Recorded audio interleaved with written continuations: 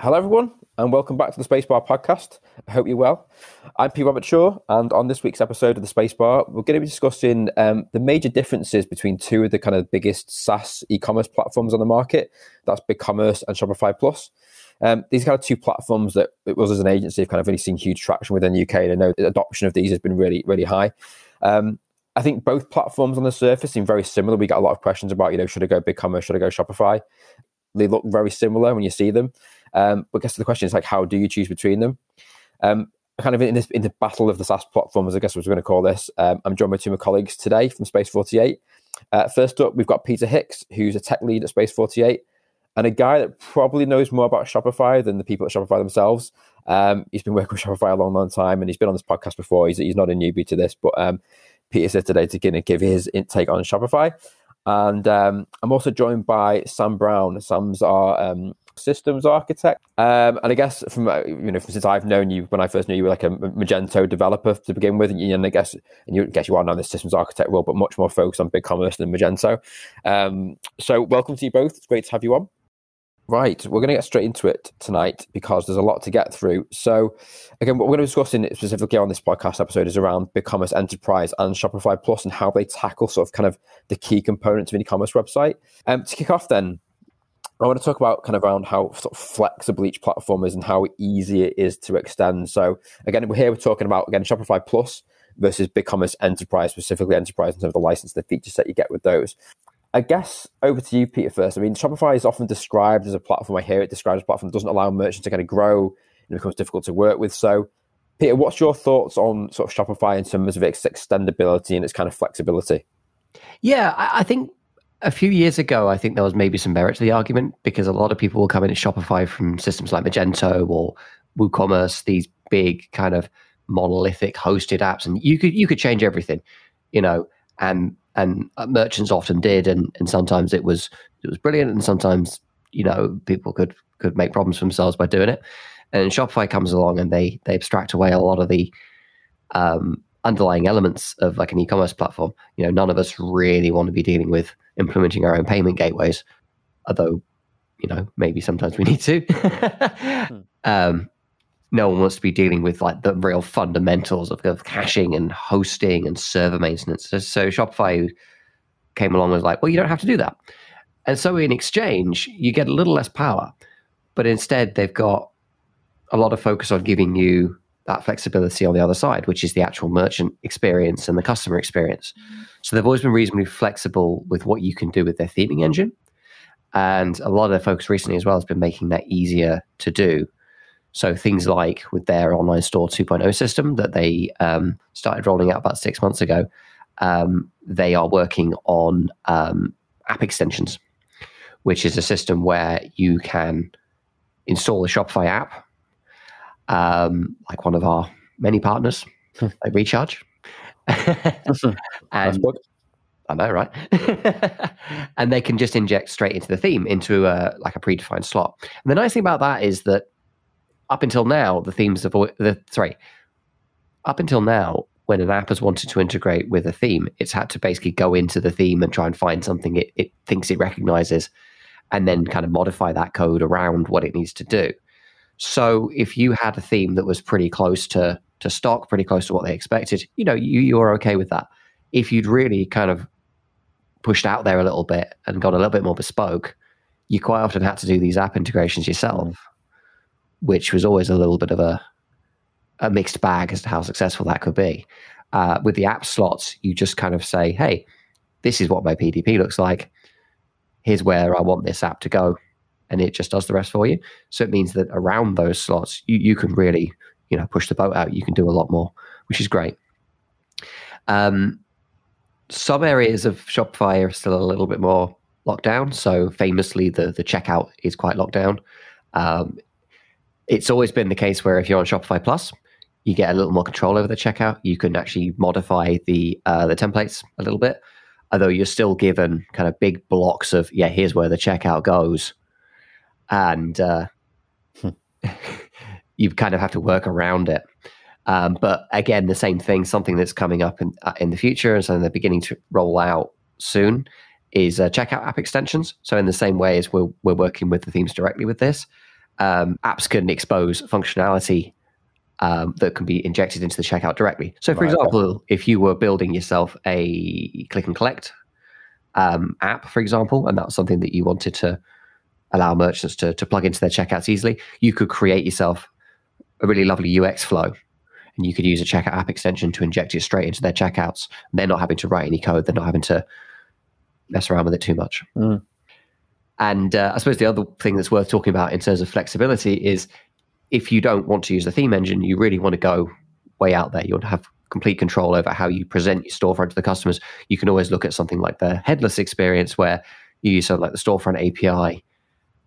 You might use something like Gatsby or Next.js to build something truly bespoke. You don't use the theme engine at all. You call their APIs in the background, and the flow for the customers can be anything you want it to be.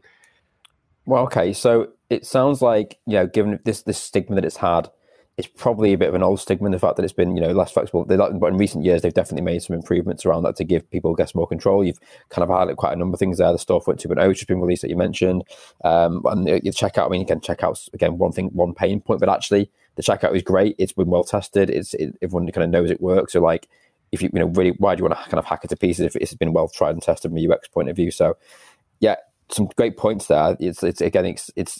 I wanted to dispel this myth thing in this podcast that it is this lockdown platform you can't do anything with. And like I said, the headless kind of approach you can take now as well. It opens up a whole world of possibilities. So really interesting. I guess I want to look at sort of BigCommerce now and say, so obviously BigCommerce is described as like an open SaaS platform. So open to suggest, oh, right, again, this is really a platform, we can do whatever we want.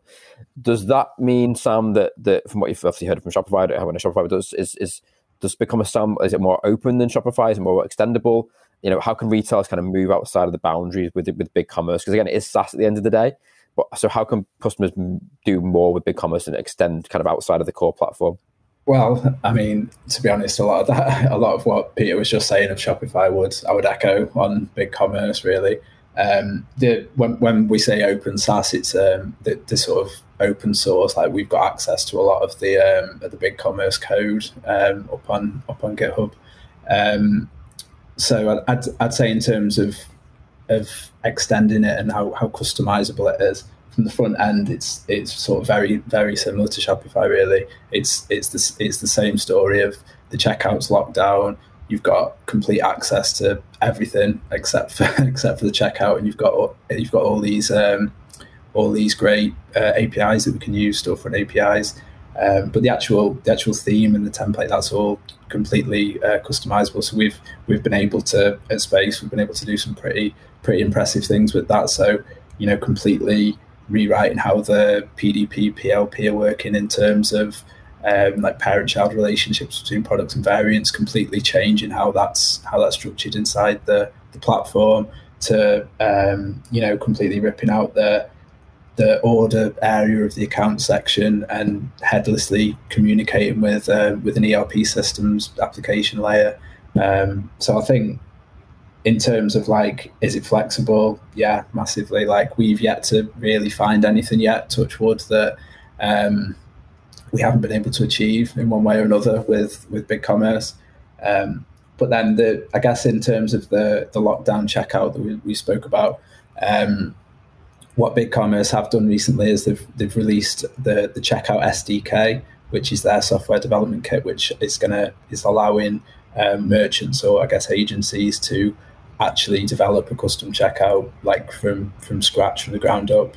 So obviously there's the drawbacks aren't insubstantial. It's the same stories with Shopify. The BigCommerce checkouts, it's tried and tested. There's been a lot of research into what makes a good checkout UX, which you can't like question that really. And then as well, like if you're making your own custom checkout, you're losing out on any updates or features that BigCommerce might decide to roll out into their checkout.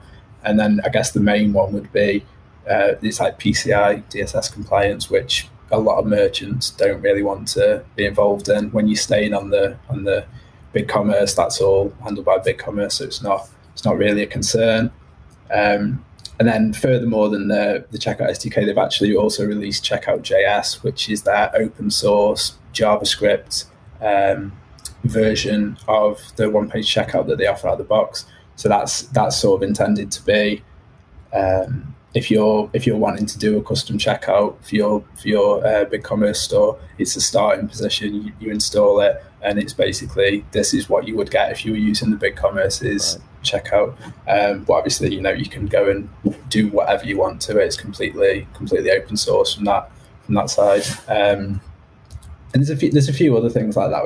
If you check out BigCommerce's GitHub, I think there's about 180 repos or so full of different starter apps. If you wanted to try a headless BigCom or BigCom using, I don't know, React, different starting points that they give you to start with, and the whole community is really contributing to that. And I think that's what they're trying to go with, extending the platform as a community. Just, I guess, quick question. Obviously, you come from a Magento background where Magento is completely open source. You can literally do whatever you want. Yeah. How do you find transition for the BigCommerce then, where, okay, it's not completely open source, but does it give you as a developer, it sounds like it does, enough kind of flexibility to kind of do some of the customizations that you could potentially do on Magento? Maybe not to that full extreme, but do you think it gives people enough control in terms of what, again, like you said, we've not come across a scenario yet where we've not been able to do something right? Yeah, I mean, if I'm honest, we normally augment BigCommerce with a cloud provider, like a Google Cloud or an AWS, something like that. The back end of BigCommerce is still very locked down. So if you want to add functionality that doesn't exist in BigCommerce, we're normally making that as maybe, just a cloud function that we store in Google in a Node TypeScript cloud function. And then it would just be a case of calling that. It might be, I'm trying to think of an example. So we had a client who had expected delivery dates on products, but they could keep, they were perishable goods. So the goods, the expected date that you had on your order, it could change, the product could perish, and then it might need to get updated. So it was almost BigCommerce's pre-order functionality, but not quite. So we had to build out we did it in Firestore. We had a database of all the products, and then all the orders that had got the products with that expected delivery date, and then we were going in and updating in BigCommerce as necessary. So things like that, you can't really achieve it out of the box with BigCommerce, but when you start using BigCommerce's APIs and that side of it, it becomes possible. And we do a lot of that. And it's, you asked how does it compare to Magento? When I first started working on BigCommerce, it seemed like I did feel like, what how do I do this? I was felt very restricted, but it's just a change of mindset, I guess. It's knowing that instead of it being, as Peter was saying, this one monolithic site system, instead of it being that, you're having these external things that you're communicating with. Okay, brilliant. I guess there's no clear winner there from a kind of flexibility, extendability point of both platforms in one way or the other can be, taken out of their kind of comfort zone and developed a bit further. So with you guys on today, especially technical background, you guys have got to be wasting your talents if you didn't discuss some of the technical details about the platform. So I was actually both about kind of the platform architectures from a front end and back end perspective. So what technologies they're based on, for example, how are the things put together? How do we integrate with them? So I guess Sam, just to kind of continue from where you left off. So for BigCommerce again, so what is the kind of again, maybe for the general listener or someone who's what's the kind of general kind of tech architecture that BigCommerce kind of what sits behind it basically?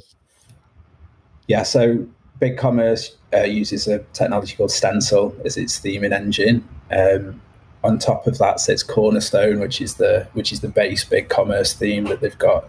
They've done the research into what makes a nice e-commerce theme, and that gives that's usually your starting point for design, SEO, etc. That uses CSS preprocessors. It can use SaaS or SCSS, but it comes built in with an SCSS framework called Citadel, which is built on top of Foundation. It's underneath the HTML. There's a templating engine that it uses called Handlebars. That's a JavaScript engine, and that will BigCommerce exposes data through the context, and then Handlebars can essentially picks up that data that BigCommerce is serving to it, and it renders the templates as defined in the template files. Okay. So really, you're given a set of data from BigCommerce, and then on each template, whether it's the PDP, the PLP, whatever it may be, that is rendered into templates and then styled using SCSS as any website would be. And then there's also, from a flexibility perspective, it's got there's a feature called YAML from Matter. So YAML's a markup language similar to so in that you can say you can add this YAML from Matter to any of your templates, and you can say I want to add 5 products, and then it's basically giving you the flexibility to add additional data to the context that you can then draw upon inside Handlebars when you're rendering your templates. And a very nice feature that they've actually rolled out recently is you can add GraphQL queries to your YAML from Matter. So GraphQL is a storefront API. Essentially, you can get any GraphQL query, put it in the YAML, and display it on the in the template. So that really does make it a lot easier to be flexible. In terms of the back end, that's a bit of a mystery. It's a black box. We don't see that. We know it. It's PHP, and I want to say Nginx, but we don't. As a SaaS platform, it's not something that we need to. Yeah. We don't need to worry about it. Yeah. Yeah.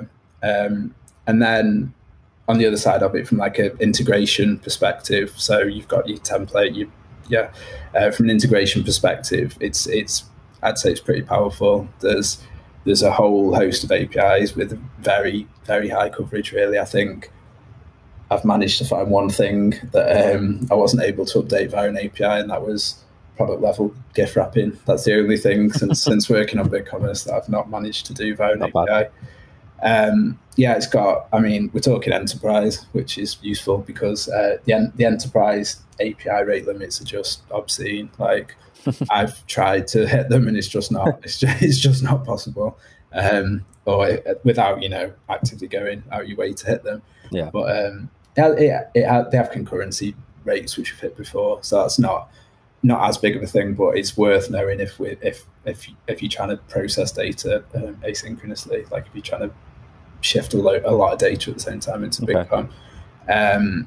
But like we've done data migrations when we've been replatforming from one site to the new site, where we've had to do absolute huge amounts of data, and we've been able to do it asynchronously, and it's pretty impressive how fast those APIs are, really.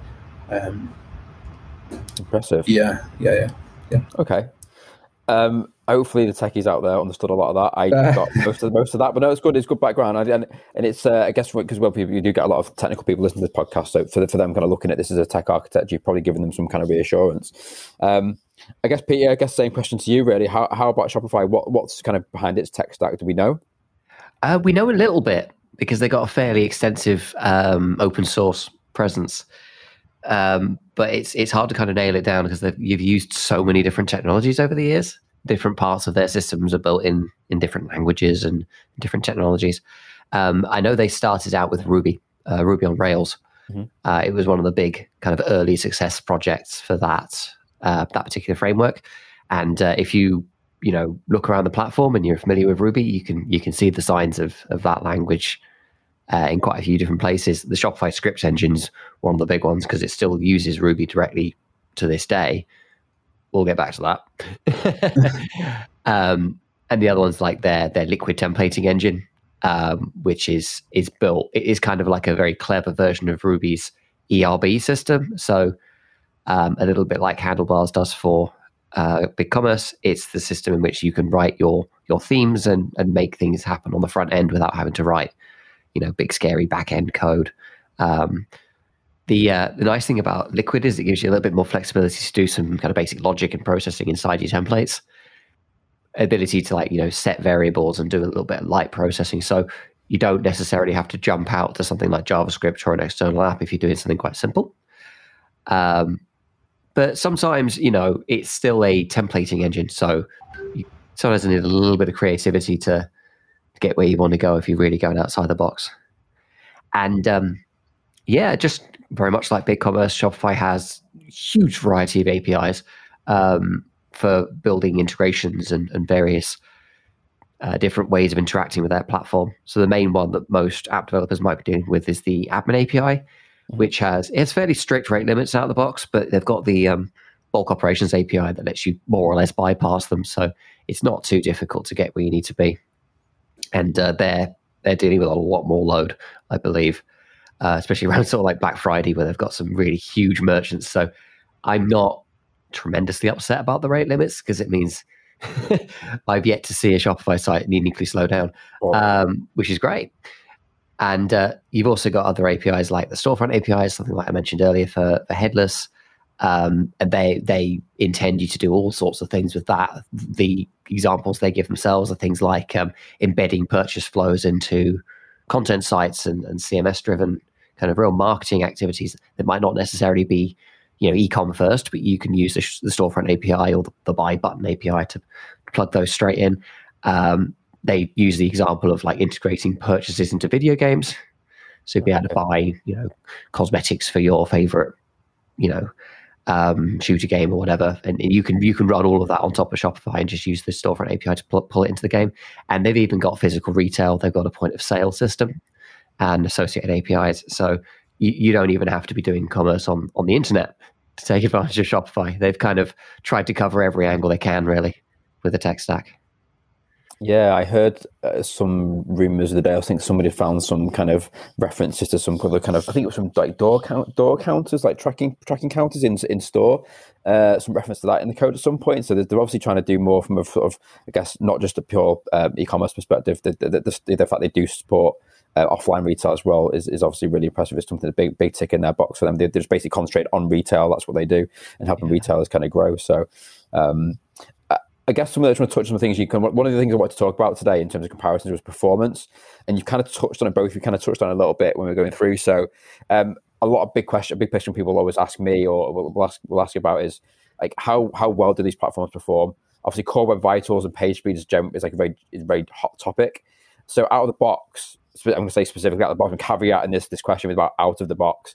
How well do both platforms perform from a sort of speed point of view? And the reason I have to say out of the box is because performance can be affected by so many factors, third parties you install and that kind of thing. But as a baseline performance out of the box, how do they stack up against each other? Peter, you can kind of feel free to carry on. You've been kind of just talking about the kind of architecture there. So how does it look?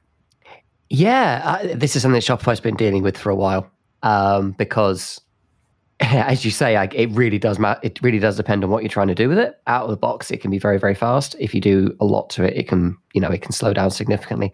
One of the big limitations that merchants might have faced with Shopify, a few years ago, especially again when coming from something like Magento, is because their platform is locked down, because there's only so much you can do with it. You can't, as a techie person, go in and go, I'm going to go and install Varnish, or I'm going to put a clever content delivery network in front of this and really kind of pull it down to the bones and build it up based on what specifically you want. So you've kind of got that foundation of performance that you can't really change. So, well, with one exception, if you go headless, you don't have to worry about this so much. But for the theming side of things, they've got a certain amount of overhead there that you've got to deal with. But actually, beyond that, you've got a lot of flexibility. Their previous default theme, debut, was pretty good. It wasn't too bad at all. You could definitely do a little bit more to tidy it up. Something that we were doing quite regularly for our builds. But it certainly did the job. And if you weren't loading it up with third parties, you were doing pretty well. But one of the things that they were doing with the Online Store 2.0 initiative was building out a really, really quick, really kind of technologically bare bones solution in the form of their new Dawn theme. And I say technologically bare bones because it has all the features that you need, but we have been moving as a group of developers. I think we've been moving towards kind of big monolithic chunks of JavaScript. We like React, we like jQuery. We're trying to move away from jQuery, but it's still everywhere. We like using things like Webpack to take a whole bunch of code that we've written in all these lovely different ways, things like TypeScript, things like all the kind of modular systems that we build our code in. And we were building well ahead of our time because the browsers didn't support a lot of this stuff yet. Yeah. So if you're a developer, you might be familiar with ES6 or so, for example, where you build modules in a particular way. And this was great. And the developer experience was fantastic. But you would need a tool like Webpack or Grunt or Gulp or Rollup, whatever you might want to use, to then turn that back into a format that the browsers can understand. And Shopify looked at this and went, okay, but the browsers actually understand these now? Like they've actually caught up a little bit. So they've gone back to the absolute basics. They've built these core themes that they're putting out. Let's say Dawn is the main one, where there's basically no JavaScript out of the box. There's just enough for it to work and do what it needs to do. But there's no like bundling. There's no kind of clever TypeScript, sort of type checking, automated test sort of thing. And that means that you can write a bit of JavaScript, and that's what goes into the theme. And they minify it for performance as before it goes out to the customers. But you're not kind of putting little bits of glue code and boilerplate everywhere just to try and get the most basic things done. So the nice thing about that is it is really quick. Dawn's styling doesn't use very many images. It uses a lot of CSS to deliver the kind of baseline experience that you might expect. But again, very, very, very performant. And hitting the core Web Vitals scores that we're looking for these days was one of their big, big pushes, which is really nice. Now, any real implementation, going back to what you were saying, Pete, you are going to want third parties. You are going to want your partners. And they're always going to add a little bit of an overhead. So take an example of a web chat widget. You want your customers to be able to interact with you, to be able to go onto a live chat and speak to one of your customer support advisors. This is something that's worth having. There's a real value there. Yeah. There's also that cost from the performance point of view. And actually, I think if you are thinking about implementing something like this, the one thing you want to avoid doing is just kind of throwing it at the theme or throwing it at the project and kind of going, okay, it's there now. We want it. The director loves it. We've been told we've got to have it. Off we go. Because you can find that balance. For a web chat widget, for example, do you need it the very first time your user hits a page?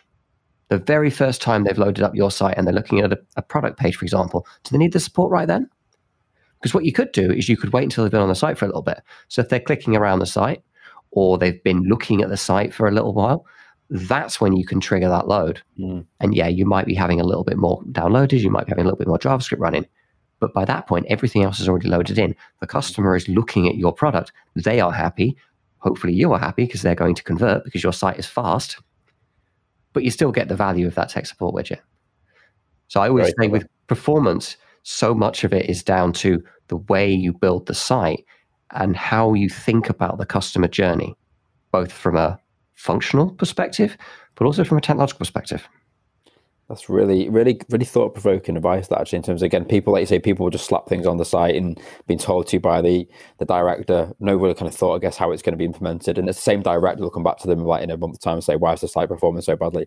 And it's like, it is that fine balance, isn't it, of kind of like, again, customer experience versus performance. But there's obviously things you just mentioned there you can do to help balance that and get it right.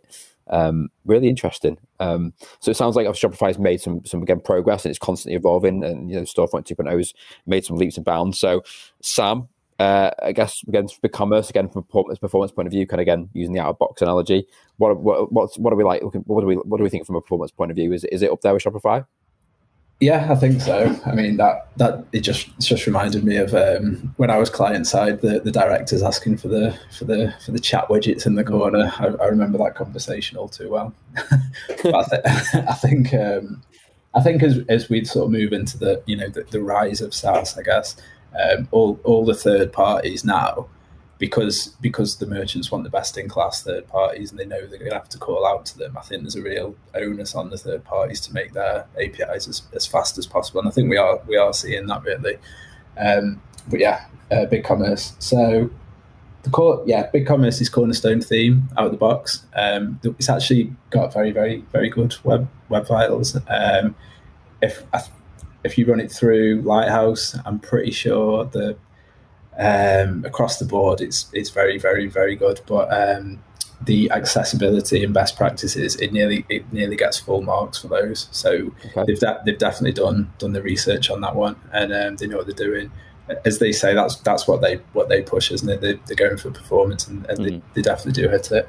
I don't think you can argue with it really. It is like you say, it's when you start introducing third parties, and typically like with content in a SaaS platform being the way that it is, a CMS is always going to be one of the ones that really slows your page down. If you're introducing tons of images onto your homepage or onto your PLP or what have you, that is going to be one of the things that blocks the load of the site and creates a general bad UX for the customer. So I think one of the good things that BigCommerce now got out of the box is the page builder, which is its own CMS. I say out of the box, there's some potentially you're always going to have some templating involved in doing it, but it's pretty easy to use. And that actually, for a SaaS platform, I mean, I don't know if Shopify has a comparative one, but it means we're no longer calling out to a third-party CMS to say what content I want on this page. It's all coming in, rendering on with the response from the server, and I think that from a BigCom perspective, that's quite a win for. Page Builder's been there for a while, but it's always been lacking a few features. There's still a couple, but it's starting to catch up with some of the third-party CMSs where actually, you don't actually need to pay for an additional one because you can use this, and it's actually going to increase your performance by keeping it in the box, as it were. Yeah. I think we've seen, obviously, we've worked with on client sides before using external CMSs where we've seen that kind of like that shift of the way the content loads and the kind of delay and the lag because, again, the way it's loading the content in. Again, you're right with Page Builder specifically. Like it is, I say this to the customers, like we've got a customer at the moment who's migrated to BigCommerce and they currently use a third-party CMS, and there's a debate whether should they continue with that or should they use Page Builder. But I said, well, from a performance point of view, at the very least, you're going to be getting an improvement because you're not calling in external content. So, yeah, very good point. That in terms of, again, another third party you don't have to use because it's kind of built into the site. So, okay. So again, both platforms, again, out of the box. Let's just caveat with that. Seems to be relatively, from a core web vitals point of view, tick most of the boxes. And I know BigCommerce has got some other updates coming out to, I think it's Cornerstone this year to help improve some of that as well, from what I heard. From what I got access to some of the kind of roadmap and stuff like that. So again, watch this space. But I think if you are considering either Shopify or BigCommerce as a merchant, again, from a baseline point of view, you can pretty much, be assured that your performance is going to be improved, or at least going to be maintained with what you're coming, depending on where you're coming from, right? I guess if you're coming from like Magento, you would hope that performance is going to be improved, especially if you're using kind of the old, sort of the legacy themes with Magento. So, okay. I guess I want to move on next to kind of more general kind of points around the platform. It's kind of some more technical stuff. But I guess from a ease of use for the merchant. Now, you guys aren't merchants, right? Obviously, you speak to merchants day in, day out. What do we think about in terms of how the platform works day to day? Obviously, Shopify is often labeled as a platform that's great for customers or to self-serve and run the platform themselves. But BigCommerce, Sam, what's been the feedback, or what have you seen from speaking to merchants about, the ease of use for just a general kind of merchant going on in there to picking it up and starting to work with it? Yeah. Yeah, you're right. I don't know if I'm the right person there, but I guess if I've not heard anything bad from a merchant, then it must be good, right? I think you get the odd thing. We've had I think we've had to run reports for merchants before, maybe when some specific data isn't easily accessible in the admin panel. We've hit APIs and ran reports off for them. That's the only down point really I can think of. I think if there is any functionality missing with BigCommerce, it's so easy to build it out using the APIs because, like I said, they've got so much coverage, and there's the apps in the App Store. So anything that they could want to be made, it's almost anything. Most of the things it's possible to either build it out for a merchant, or 9 times out of 10 there might actually be an app already doing it in the app store. I'd say that if you've got pretty straightforward product data, the out of the box BigCommerce product import export tool is great. That's like, as a merchant, that's really really straightforward to use. You literally just push a button and it gives you a spreadsheet of your data. You can fix it up, change some descriptions, some prices, some names, whatever you want to do, and just re-import it, and it just updates everything. It's really quite easy to use. It's really quite easy to use. Admin panel, everything's where you would expect it to be. Intuitive. Nice, easily well structured, easy to navigate, that sort of thing. Intuitive, and you see changes over time as well. Like I've been working on BigCom for 2.5 years maybe now. Things like promotions, like the engine that was there previously was not great, and you see that they get the feedback from the merchants, and then they actually make changes and improve functionality in areas of the admin panel. And I've seen that in quite a few parts, really. I would recommend. Okay. I'm thinking it comes from a point of view is like, if you're maybe if you're not a sole trader, but if you're kind of like a small team, you want an e-commerce platform, you could just literally get on with and manage, not necessarily have to rely too much on kind of the development agency to kind of get things done. I guess I'm coming from that point of view. And I guess Page Builder, we talked about a minute ago, kind of helps that as well. Be able to create content quite easily. And I guess that's the ease of use I'm talking about. The customer wants to kind of get on and just trade the website. They can do that without having to rely on us as an agency to kind of constantly build things out for them and build content and whatever. So I think you kind of covered that. And again, you're right, we don't hear kind of many complaints, and the feedback we generally get when we demo BigCommerce to people is how easy it is to use, how straightforward it is, and how intuitive it is to use. And most people don't even need training to kind of pick it up. It's just a case of like it's just there in front of you, right? Okay, so Peter, sort of same question to you, kind of touched on this before, like Shopify's been labeled as sort of self-serve platform. Customers can just kind of get on and run it themselves. Would you say offers anything different to BC in this area? Does it excel specifically as being this kind of like easy to use self-service platform? Yeah, I think it's got a slightly different focus in the admin panel, especially again, kind of earlier on, and they're improving this all the time, but they've definitely pushed more for that real simple, merchant-friendly, beautifully designed experience. Sometimes at the extent of, maybe they don't have a few features that BC has, or they don't have some of the real kind of advanced enterprise functionality that some merchants might be looking for. And sometimes that manifests in things that just are actively missing. Like there's no product modifiers in Shopify, for example, which has been a pain point a few times. And, there are a few occasions where actually, if you need that sort of power, then BigCom might even be the better option. But for most merchants that I've worked with on Shopify, because of the fact that it is so well structured and so well designed, they put as much thought into their admin experience as they have their checkout. And they have the $10 million checkout. So it's it's not a small thing to say, I think. But I think that the general experience of using the system and using things like their customizer for their themes is really, really good. And they've been working on it for a very, very long time, and it just keeps getting better. And the nice thing is that now they've kind of solidified the basics. The process of editing a product or editing a customer or fulfilling an order is really, really, really good. And they're going back and really filling in the blanks now. It used to be that adding meta fields or custom fields to a product, it used to be something that required a third-party app. And for some of the more advanced ways of doing it, you can still benefit from that. Well, we still use them for all our clients, but you can now build them straight into the admin. And you can put them on the product directly in the Shopify admin. You don't have to go outside, which is really, really, really nice. Okay. So again, my experience of Shopify, I think if it's for me, I can spin a Shopify set up within a matter of hours if need to. Like again, it's not going to look very good, but it's that easy to kind of get a set up and running. And again, with I guess we'll talk about apps in a minute, but like even the base product to get as a merchant to start selling your product on a website with Shopify, you can literally be doing it within hours, right?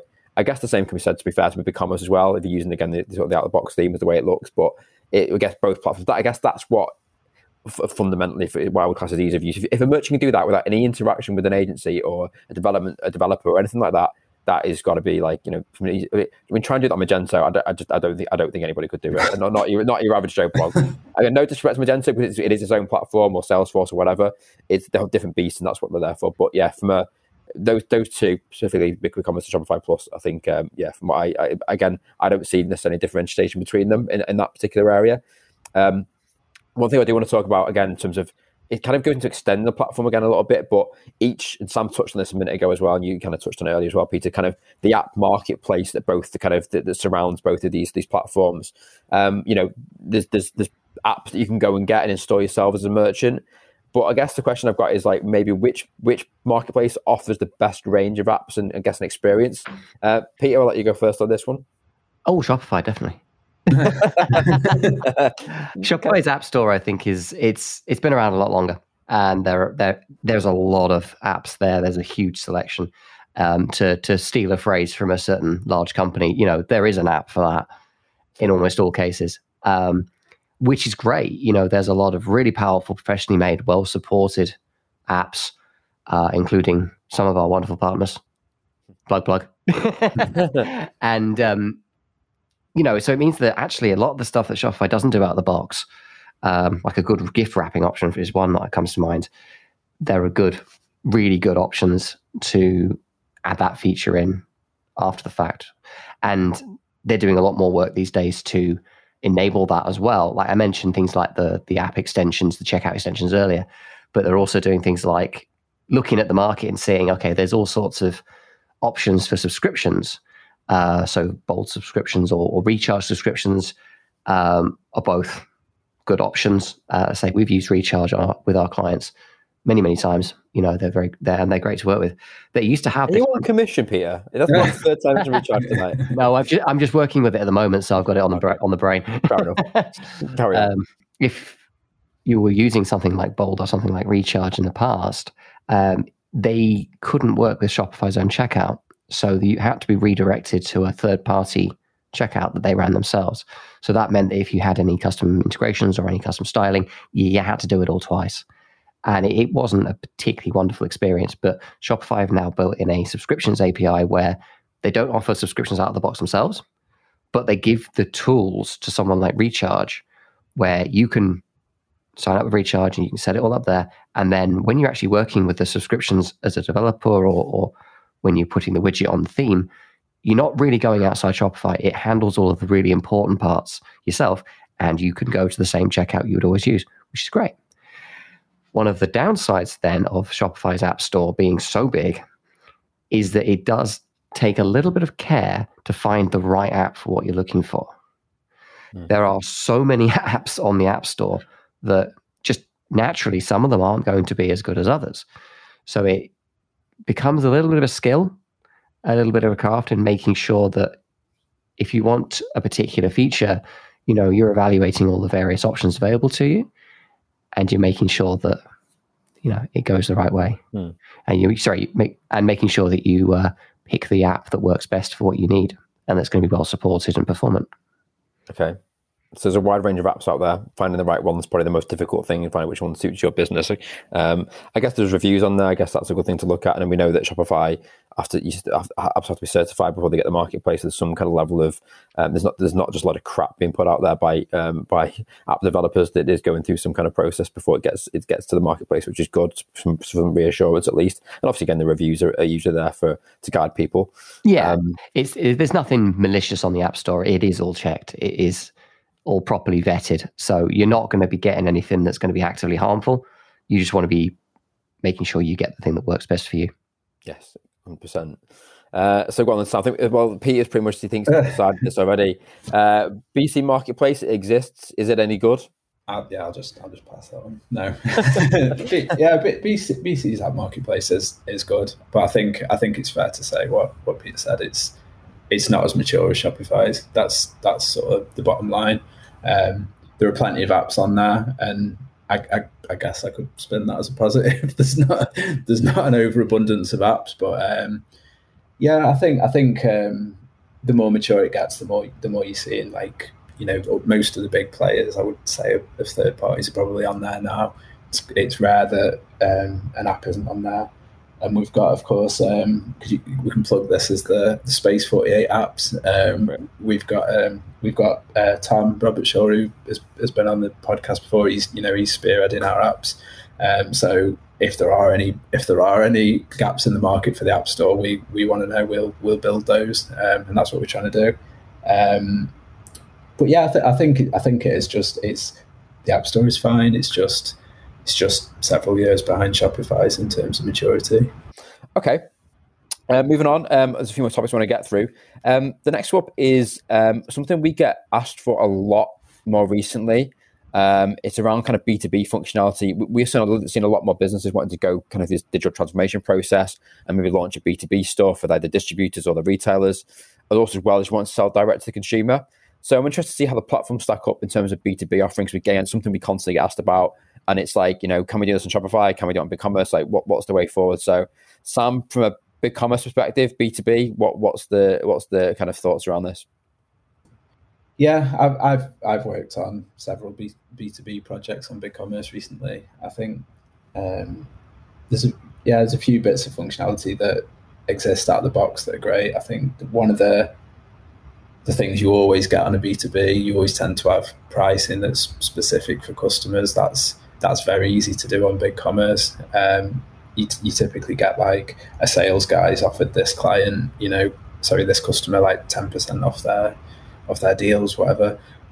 So you that, as long as you can get that data from wherever it lives into BigCommerce, that you can make a price list for every customer. That's straightforward, quite easy to do. That's a very powerful feature.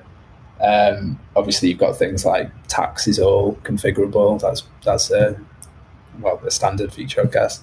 You can do things like restricting products for certain customers. Maybe you've got a one line of product that you only sell to your very best customers, that sort of thing. You can do that very easily. And then recently, BigCommerce have announced that they're partnering with Bundle B2B, so that now comes as the BigCommerce B2B edition. Comes with the Bundle B2B app, which really just adds even more functionality. So you've got things like it'll generate invoices, quotes, adds bulk ordering. So it's like an order pad, reordering that side of things, which is useful for, I guess, businesses, because they don't tend to order one product, as it's like hundreds of products at a time, that sort of thing. But then even not out of the box, we've done some pretty obscure customizations with B2B. I find that they always tend to be the most interesting requirements, because there's always like some business reason behind something, like if once the customer's placed an order, they can't change currency, or the ERP system will fall over, things like that. There's always like some really interesting stories of the nuance of the business as to why you have to build it that way, which you don't tend to get in a standard B2C site. And they're always fun problems to solve. But it seems like, based on the Bundle B2B and the fact that the direction they're going, I think BigCommerce have seen that their sort of B2B SaaS as an opportunity, and I think they're trying to get into it, aren't they? Double down on that. Yeah, I think that's the one area they probably like it. Well, even at the box, BigCommerce is always okay with B2B. You've mentioned before, we did some customizations with that, and we've got customers using B2B functionality on BigCommerce with not even using the new B2B edition because of some of the workarounds and stuff that we've done. So, and even using, say, the out of the box stuff like customer groups and that kind of thing. Again, this is obviously particularly an enterprise, but standard BigCommerce, you don't get the kind of B2B features. But again, comparison wise, what we're looking at Shopify Plus, they've definitely excelled in that area from my point of view. And I wouldn't disagree with anything you said. I guess, Peter, like Marketplace is probably one hands down by Shopify. For B2B, is Shopify sort of falling behind a little bit, or is it just not something that they're actually really actively going after? I think it's. I think if I'm confident with the apps thing, I'm a little bit less confident with the B2B thing.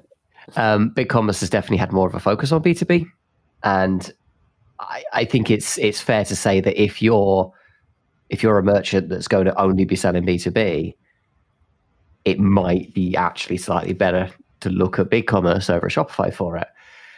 Which is not to say that Shopify can't do B2B. It's more that I think there's a focus on the B2C experience for Shopify, and there's a focus on that particular segment of the e-commerce market where really, really robust B2B isn't as much of a focus.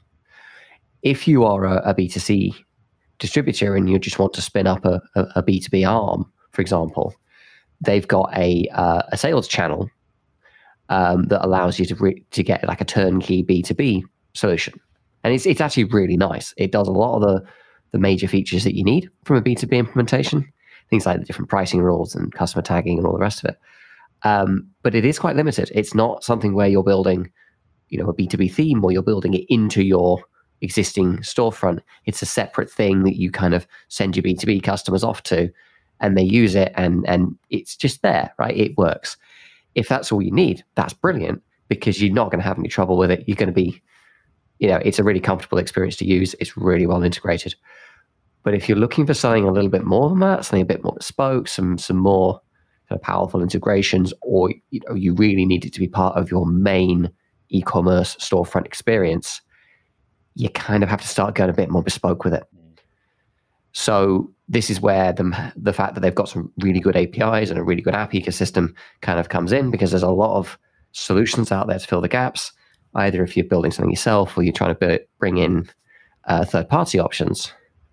And I know at Space 48, we've built quite a few B2B solutions for our Shopify clients. We've done very, very well. So I certainly wouldn't say, don't even bother with Shopify, because it's possible. We've done it. And, our customers running B2B, I think, are very happy with it.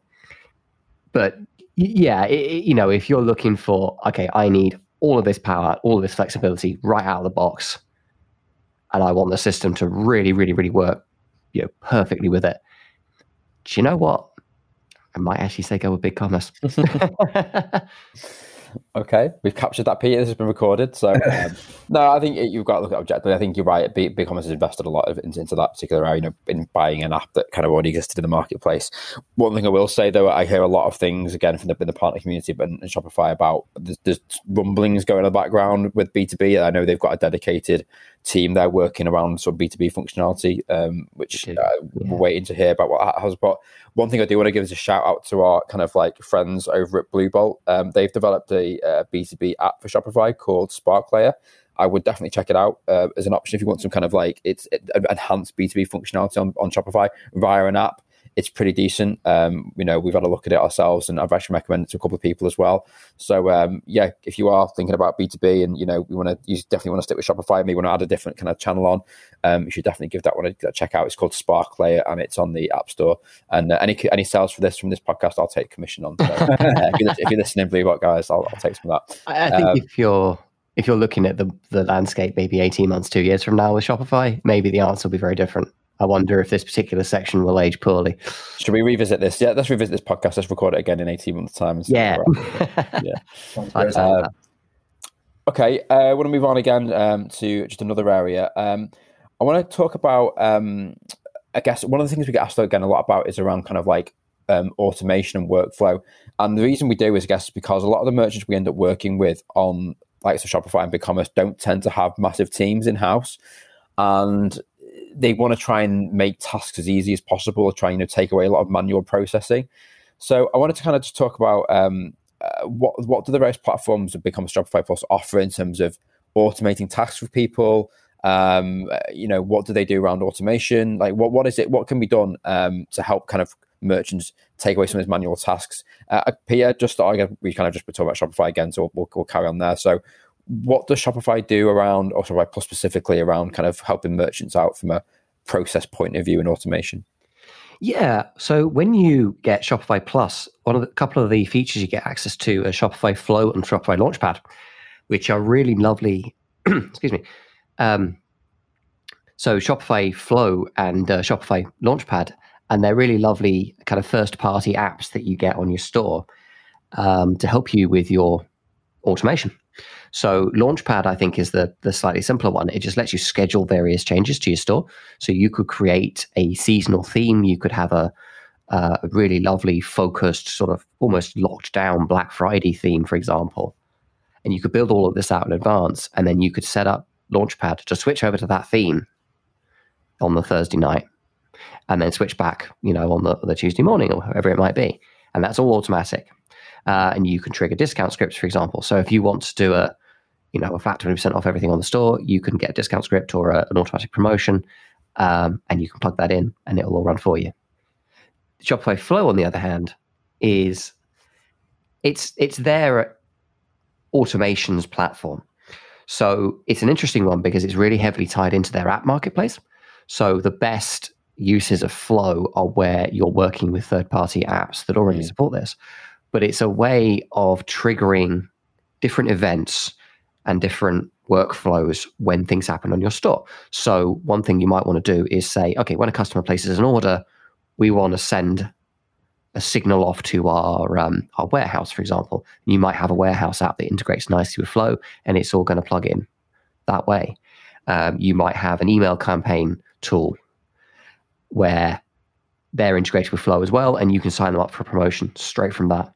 It might be that they've got their own integration for that, but sometimes you can just make it a little bit more bespoke, a little bit more unique with something like Flow, because it's all visual. You don't need code for it, which is really nice. So it's something that as a merchant, you can actually work with these things yourself. You don't necessarily have to get your developers involved. There's also a few other kind of solutions that they offer. So I guess going back to the app ecosystem for a little bit, if you're trying to pull data in and out, there's apps like Matrixify or Easy Export, where they can automate an awful lot of this for you. If you're a merchant where there's an ERP system and you have to upload things to FTP, for example, you can set up Matrixify to export all the orders in your system in the right format and put it on that FTP server, and then pull back the results. And you do the same for products or customers, for example. So that's a little bit more advanced, a little bit more enterprise, but do you know what? It can be really, really useful. And we've built some pretty complex, pretty intricate integrations without really having to write our own code using tools like this. And last but not least, if you are a developer, you can use their webhooks API and the automation features in their admin API, like the bulk operations API, and that gives you a lot of power too. And finally, if you're looking at the promotions side of things, this is one of those areas where Shopify put a lot of power in the system quite early on. So if you know a little bit of Ruby, you can write discount scripts or a couple other different kinds of scripts using the Shopify Scripts app.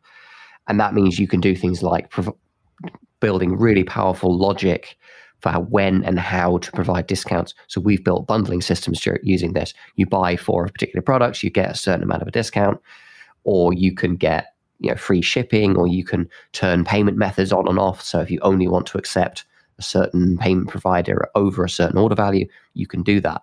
And that's where you're starting to write a little bit of code for that. But if you've got the flexibility to do that, then you get a lot of power there.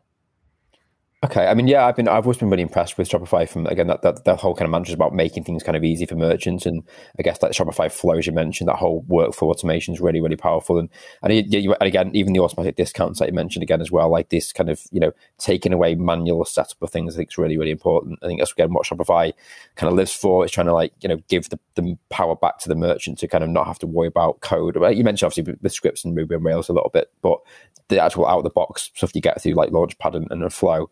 And even then the apps you mentioned as well definitely help extend some of that. So I always had in my mind that Shopify would win out on this particular area, but I'm conscious to hear what Sam's got to say from BigCommerce point of view. I mean, there's nothing in BigCommerce that would match a Flow or anything like that really. You'd be looking at things from the App Store really for automation if you don't have an in-house developer.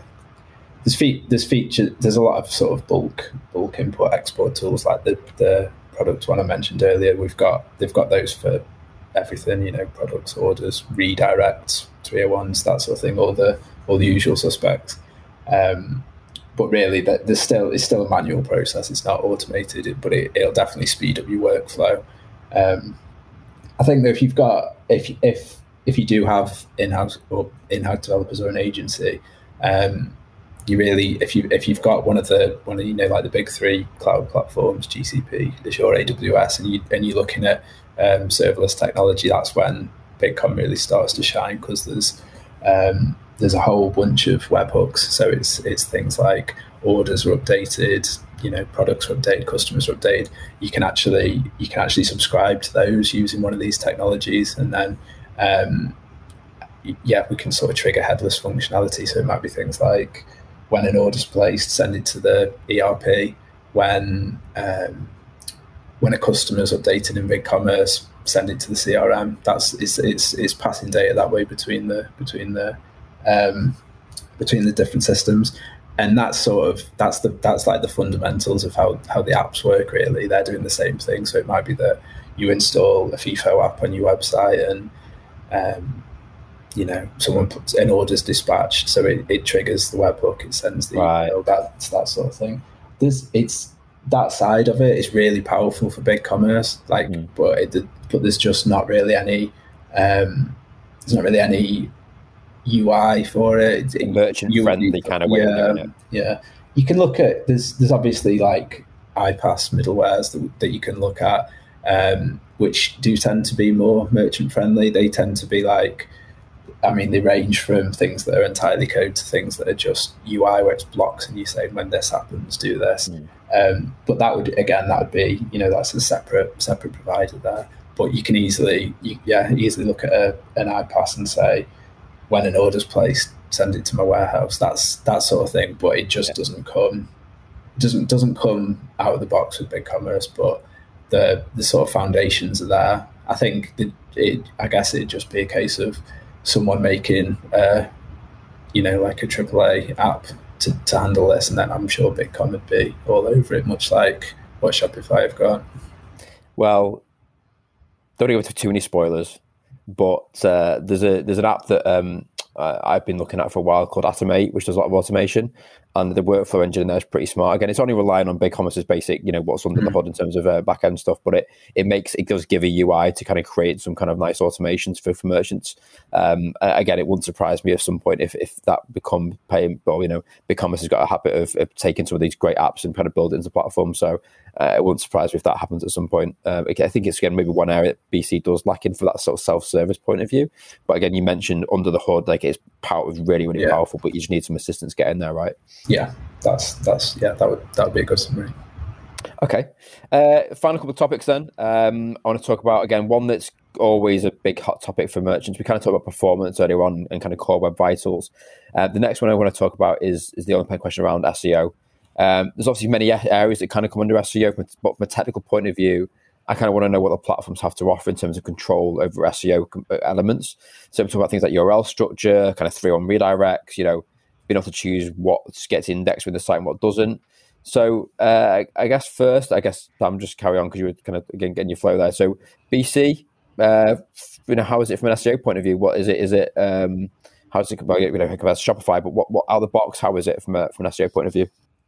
Yeah, it's flexible. It's got everything you would want an e-commerce platform to have, a modern e-commerce platform. URL structures, you've got plenty of different placeholders you can put in there, so you can come up with how you want your URL structure to be for products, categories, pages, etc. You can override it at a product level, so there's no issues there. The 301 tools is pretty good. You can export your 301s, import them like the products. Very easy to do. You've got all your things like page titles, meta keywords, that sort of stuff. That's all customizable for products, blogs, categories, etc. Robots.txt, so that's literally just a text area. So if you've got someone who knows SEO, essentially, they can put whatever they want in there. So that's completely flexible from a BigCommerce. It's entirely up to you what you want in your robots file, which is telling Google essentially what it can and can't. Well, not just Google, other search engines are available. What it can and can't. What search engines? I know. Sorry, I forgot. What they can and can't access when they're crawling your website. And then the other one, structured data. It's pretty representative of structured data. It's got so that's enriching the page with an object that the crawler will read and it will understand. So it's when you go on, like when you go on Google and maybe you've searched for, I can't think of an example, a blog, and it's got the author there. It's that sort of thing. It's adding the additional information that Google will view that and say, this is a product, this is the name of the product, this is the price of the product, this is the image, and then it knows to render that to the customer when they view it. I think it, as I said, it does everything you would want it to do, really. So it sounds like it ticks most of the boxes that an SEO guy we want. I mean, again, when we run projects with people involved with SEO agency or working with an external party, they don't generally have any complaints, and we never get asked for anything kind of out of the ordinary. Maybe just in a few bits of functionality here and there, but yeah, generally, as a baseline from an SEO point of view, I think, again, I'd agree with you. It pretty much ticks the boxes. It does what you need it to do. Peter, again, I do often hear that people have concerns over Shopify from an SEO point of view, that it's, especially migrating from one platform to another, there's a risk there. There's some, again, restrictions. Go on. How about your thoughts on that? Do you want to kind of talk through Shopify from a out the box sort of Shopify SEO point of view? Yeah, I think Shopify suffers a little bit from a bit of an old wives' tale with SEO. I've heard people that perhaps should know better saying that, oh yeah, Shopify's SEO capabilities are, they're no good, and you need this and that, and you need the other. And I don't necessarily know where it comes from, possibly sometimes trying to sell you things. But actually, do you know what? I think with Shopify definitely does have a little bit of a drawback compared to something like Magento, where you do lose a little bit of flexibility. So one example there is your robots.txt files completely locked down. The other side of that coin is that you probably don't need to mess around with it too much. And generally what you get is a very, very good technical basis for building on top of with your SEO platform. Most of the things that you really, really need are there. Most of the flexibility that you need to get where you want to go is already there. So that's great. And it means that, a smart marketing plan or, a really good SEO team can take Shopify and really lift it up and do something very, very special, as you would expect to do on any platform.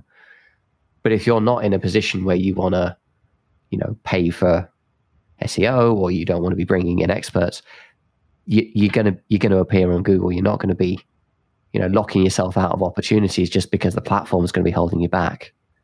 So there are a couple of little bits that you want to be careful of, a couple of things that you might be looking for some creative solutions around. But I don't think it's going to hold you back in any meaningful way. Okay. One point I guess I wanted to talk about is, again, we always get asked about is, Shopify's URL structure's fixed, you can't change it, blah, blah, blah, blah. We're coming from Magento, where it's we've got a custom URL structure, it works really well. I want to dispel this myth now. Okay, just because Shopify, you can't change the URL structure from a product point of view. The amount of migrations we've done to Shopify and not seen any kind of single drop in traffic from doing redirects properly is ridiculous. It's if you get it right, you approach it the right way.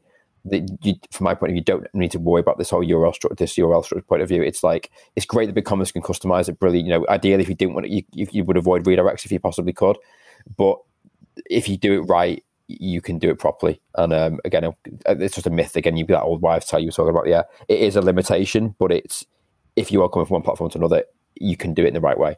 So I just wanted to kind of add to that. Okay, final thing I want to talk about. We've got through a lot so far. I'm going to give you guys a break for a little bit. You've done really well. You talked about some of the technical details that I could never cover. So I guess the last thing I want to talk about is price. Thinking about from a sort of commercial perspective, really, for both platforms. I mean, feel free to chip in on this as well, you guys, if you want to. But one thing, again, we always get asked about is from a sort of total cost of ownership, what platform works out cheaper. Just from a sort of general day-to-day running the platform kind of thing. You basically got two kind of pricing models, really. You've got one with Shopify, which is really transparent and very open in terms of how they price things. Whereas BigCommerce is a little bit more bespoke, and you need to kind of go and request pricing, especially on enterprise. So if you are interested in Shopify Plus, for example, They generally charge around $2,000 a month. It's like a flat fee to use the platform, unless you go over kind of like, I think it's $800,000 a month, in which case that $2,000 a month becomes like, I think it's like 0.2.5% of your revenue. Then on top with Shopify, you've got transaction fees as well. So if you're using like Shopify Payments or Shop Pay, the fees there per transaction around generally about 1.6% plus about 20p per transaction. So again, you've got the $2,000 a month plus the transaction fee if you're using Shopify Payments. You don't have to use Shopify Payments, but if you don't and use another payment method, Shopify do add a surcharge on for any other transaction as well. So I think, again, it's like 0.15%. So something else to think about if you're going to go down this route. So again, I'm thinking about the total cost of running the platform, the sort of monthly subscription kind of fees, you'll call it, plus Shopify Payments, that's the transaction fees or the surcharge they give you. So that's the baseline with Shopify. BigCommerce, at their enterprise level, base it on order volumes. So it's not the same fee for everybody. It really does depend on kind of what level of business you're doing now and also what you expect to do in the future. Obviously, there's negotiation there to be had with BigCommerce and the merchant themselves. I guess that's the way BigCommerce, I guess, tend to differ. There's just like, you could be ending up paying less than on Shopify, depending on what your order volumes are. No matter what you're doing on Shopify, you'll always pay $2,000 a month, whereas BigCommerce, again, is varying on what you're doing from an order transaction every month. I guess the other way that BigCommerce is slightly different from a pricing perspective is BigCommerce doesn't have its own payment gateway. We touched on this earlier on, and you're basically free to kind of use any payment gateway you want. Again, we generally recommend one that's got a kind of a pre-built integration to BigCommerce. So think about that from a costing perspective. You're pretty much used to free which gateway you want. Where Shopify, you've got that kind of pre-built transaction fee or the surcharge if you don't use Shopify Payments. So I've often looked at this with some merchants where they're using like a payment gateway like Sage Pay or WorldPay, where the transaction fees are like ridiculously cheap, and they go to Shopify and have a bit of a shock because the transaction fees are so much higher. But it's the one thing I will say is like Shopify Payments and the checkout and Shop Pay are really well established payment methods, and it can be used across multiple Shopify sites. So there is a benefit there to that, but you will end up paying a kind of a high transaction fee to what you used to. So. But I guess those kind of checkouts and Shopify Payments do offer kind of a very seamless experience. So from a cost perspective, again, Shopify is very transparent when you're looking at it. BigCommerce, if you are interested in BigCommerce as a platform, the conversations need to happen with the sales team there to kind of have a bit of a negotiation around what you're doing. It's what we've seen sort of deals coming out very, very similar in terms of price for both of them. And generally, there's always a deal to be had with BigCommerce. There's sometimes offer 3 months, for example, while you're getting going.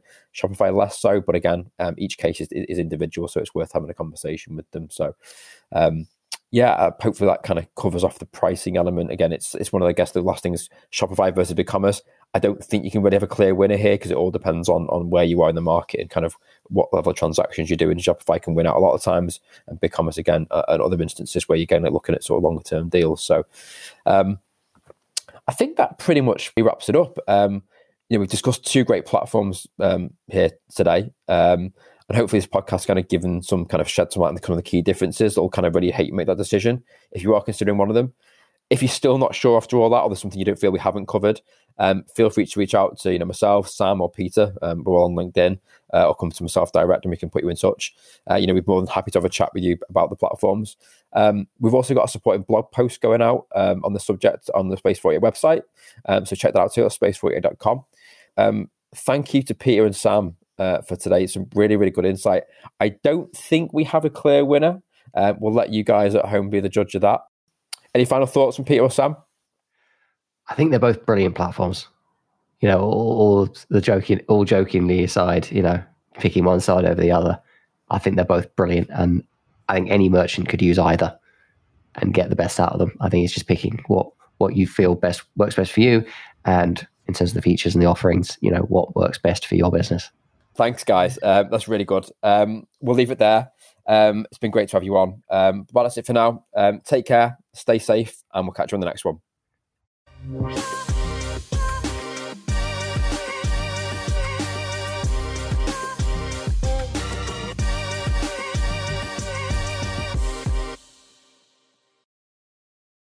You've been listening to Spacebar, a podcast brought to you by Space 48. We're a UK leading CX and e-commerce platform specialist.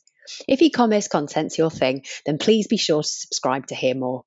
Do you like what you've heard, or is there room for improvement? Please leave us a review and let us know what you think. Thanks for listening, and we'll catch you on the next episode.